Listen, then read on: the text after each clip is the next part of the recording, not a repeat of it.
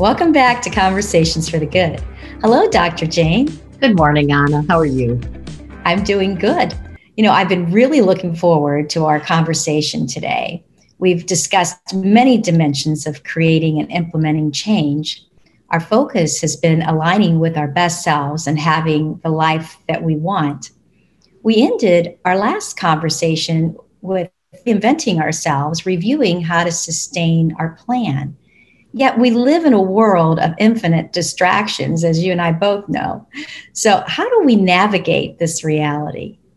Well, you are so right about this. The world is incredibly distracting, especially with the constant lure of technology, all the pings and the dings of the emails and Instagrams and Facebook and texts. These present a real sense of urgency. It's habit forming and it's difficult to restrain ourselves. And there's a new term that's arisen in the culture. It's FOMO, FOMO, fear of missing out. And it's interesting because this fear is really what triggers the compulsive tracking of every device that we have. Sometimes even before we're aware of the notification sounds or lights. So first, let's just step back and see how distractions work, or I should say, how they work us. Because distractions are any stimulus. It can be a thing, it can be a thought, an event, a feeling, anything that draws us from a task that is really of primary interest for us, something that I'm working on in the moment. So I'm involved in doing something that I want to do, maybe even it could be something I really want to accomplish. It might be at home or work or really engaging with a loved one. And there's an activity that is, or I should say, our activity is interrupted or maybe delayed or left unaccomplished because something is pulling me away. Something is really grabbing my attention and pulling it away. Yes, this is the story of my life, Doctor. Yeah, truly it is. Mine too. It happens several times a day. I'm involved in something that's important, and then all of a sudden, the next thing I know, I'm headed in another direction. Well, and it happens to all of us, Anna. And sometimes, it's a simple interruption, and we can return very quickly to whatever our priority happens to be. Like I remember that an important phone call in the middle of something, and I need to make that call because I promised to make it, but I can then return to that priority activity fairly quickly. And distractions aren't necessarily our fault. However, the management of the distractions, that's what is truly our responsibility.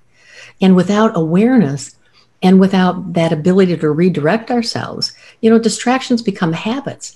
And they then begin to interfere with the focus that's really necessary to do the important things that we want to do in life, and also that create the life we want. Well, what are some of the common distractions? Well, I think the easiest distinction is really to think in terms of there are external triggers or external cues, and then there are also internal triggers and internal cues, and we need to consider both, since really all behaviors are prompted by either or both of these. Well, that's really, it's pretty straightforward. So the external triggers would be those sounds and lights that our devices make when there's a notification. That's right. Or the TV or the text or the unexpected phone call or a coworker when you're, at the office stopping by to chat, that sort of thing. And of course, there's those email headers, we're familiar with all the time. So are those the triggers you're talking about?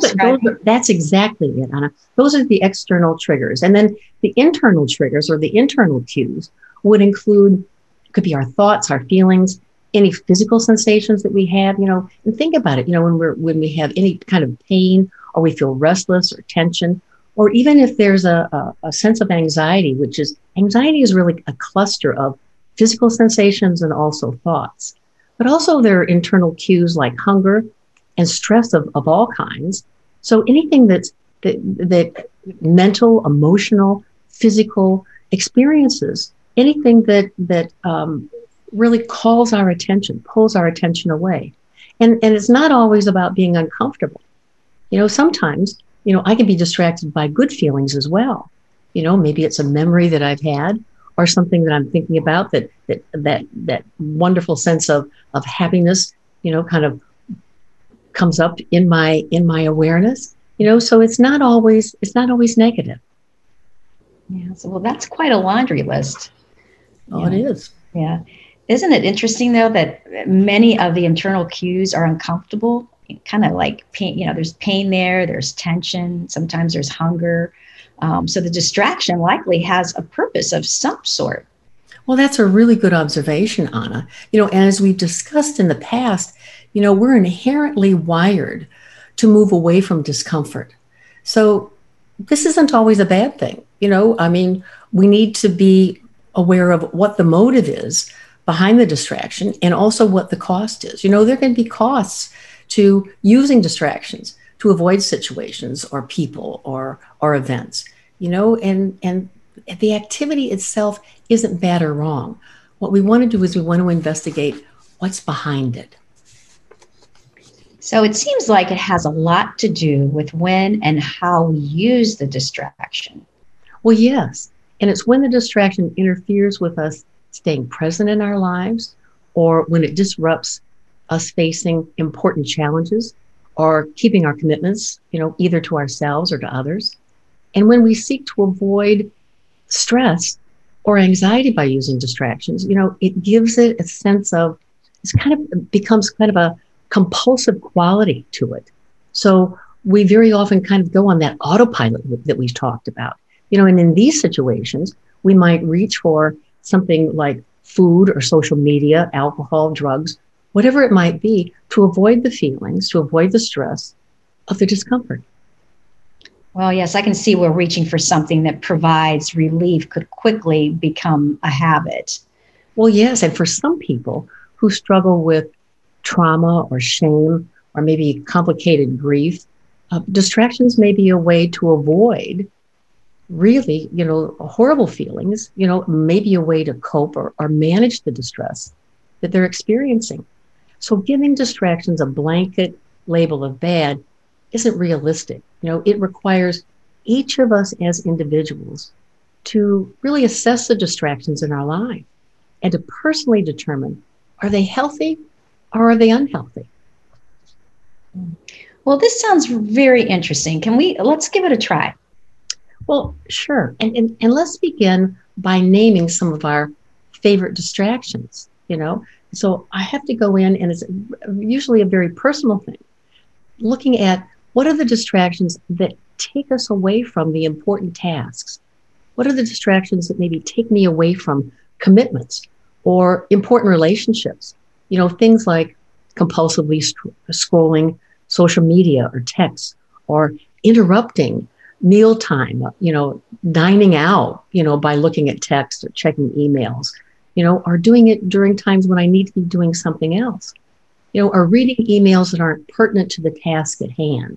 Now, I find a lot of people tell me about how they get drawn away during their workday because all of a sudden there's one email that they see and they start on that and they have lost their focus on what they need to do.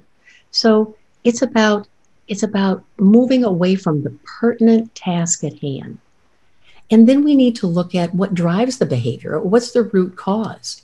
So we're looking at how we're using the distraction compulsively. I'm really turning toward myself and asking the questions, what am I trying to escape from?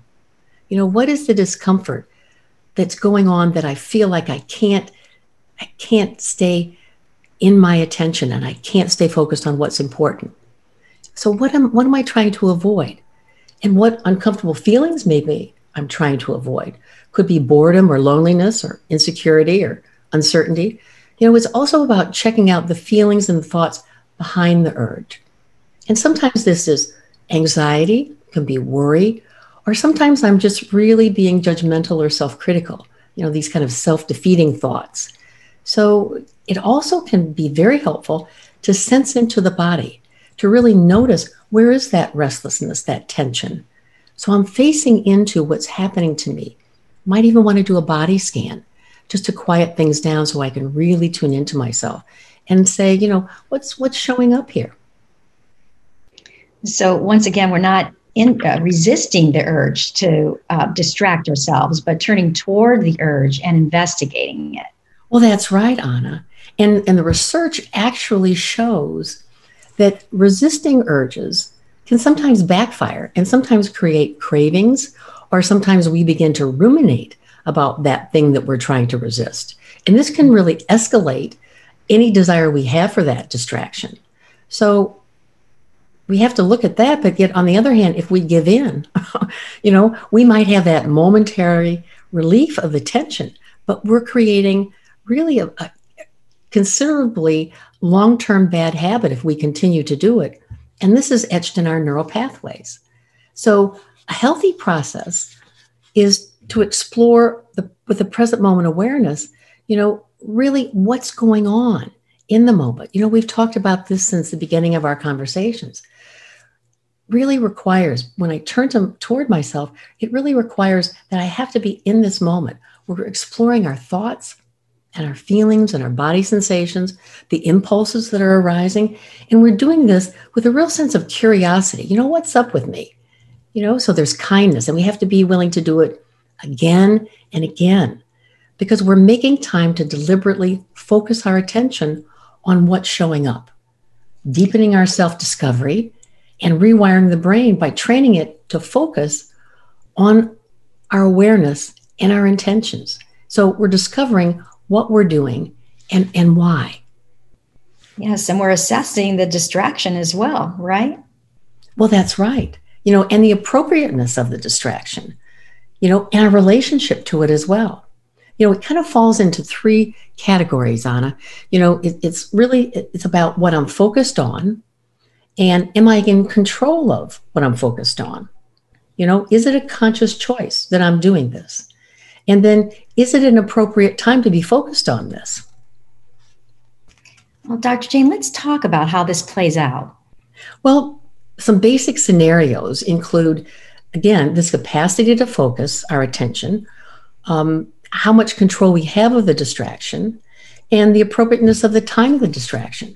So when I'm really very attentive, I'm focused, I might be distracted all of a sudden, but I'm aware of it and I'm in control of it. And at that point in time, I get to determine whether it's an okay time or not.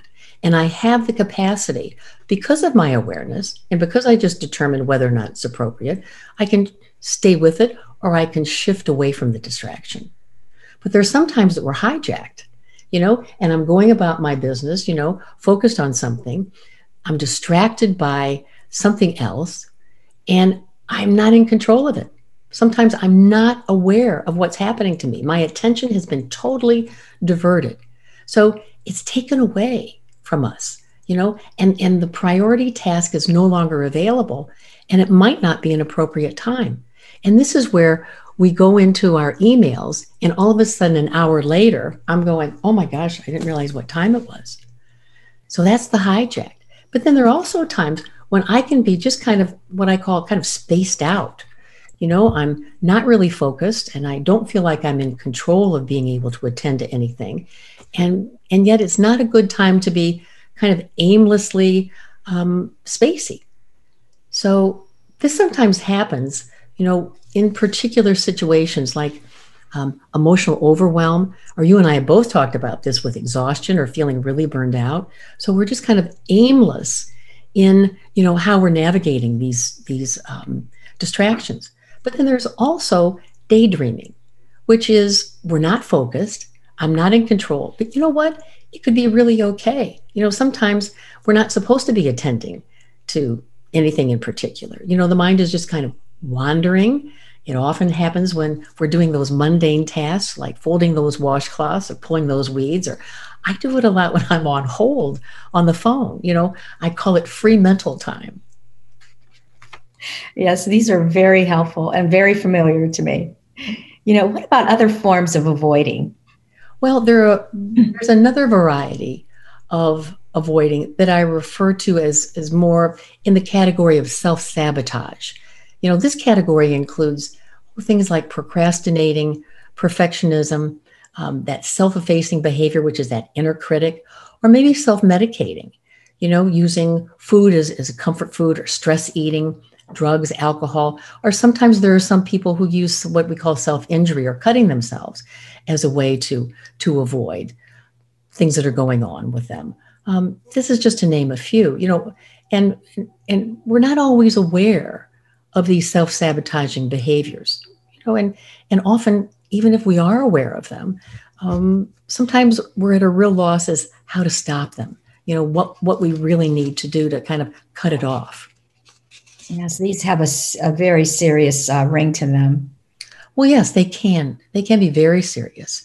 And there are multiple interventions for these.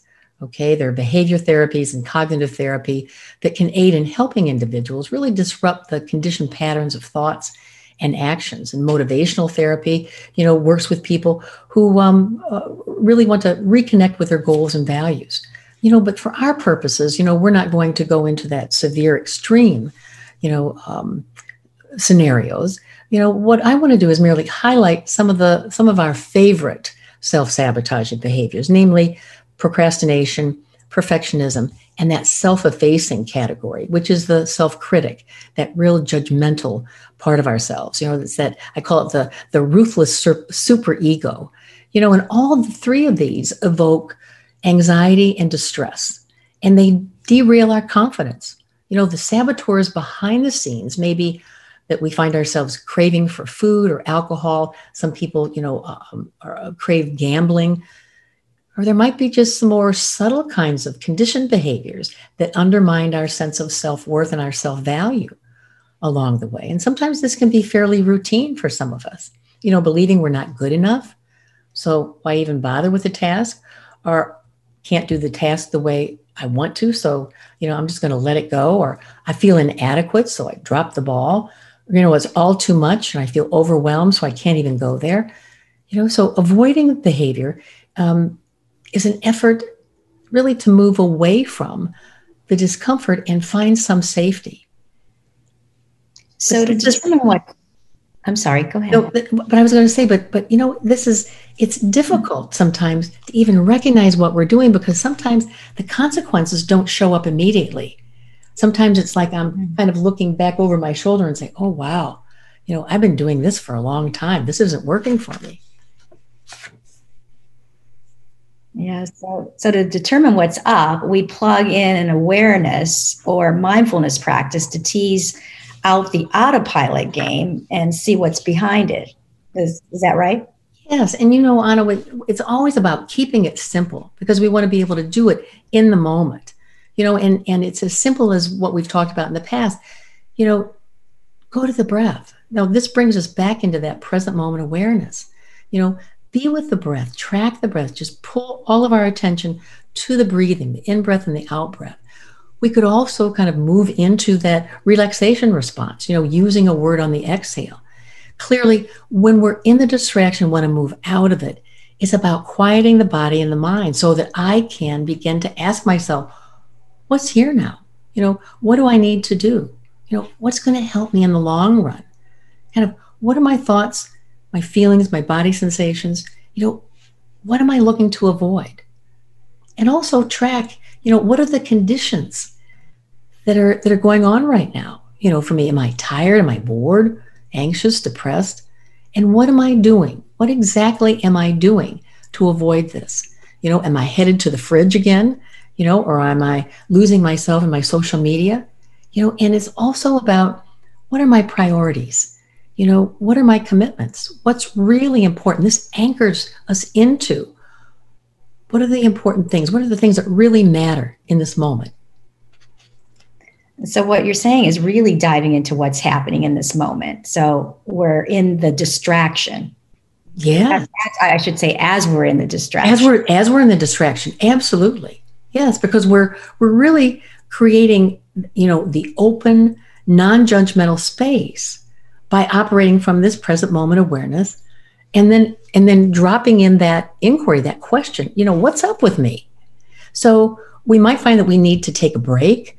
I might need to shift gears and maybe take a walk to help myself recalibrate, regain my focus and attention.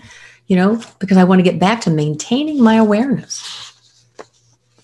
Well, Dr. Jane, what else might we consider? Well, it all boils down to we can minimize distractions. We have to know our priorities, though. We'd have to have a solid sense of what is my goal, whether it's my family, my health, my friends, this project, and make time for what really matters. This requires that we hold our life's meaning and purpose central to how we're planning and how we're scheduling. So I firmly believe that we always need to work with a plan so that we can do what we've talked about in the past, the 3 R's. We can continue to review it, replicate what's working, remediate what's not working, and do this on a regular basis. And I also think, Anna, that we need to live in routines, and I'm not talking about rigid routines, but consistent routines, because without knowing really what to do with our time, everything can become a distraction. And we've all had days like this where we kind of float from one thing to the other. It's also about create a daily and a weekly template for what we want to do and when. Some people call these time boxes. So we're really knowing what's important, when we're going to do it, and what we're going to do within that box of time. And this includes checking our emails and texts and social media. And you know what? It's also important to slow down and to schedule that, using quieting practices or walks in nature. This really helps us to recalibrate, and even scheduling free time. We need that flow in our lives. That's part of our creative process.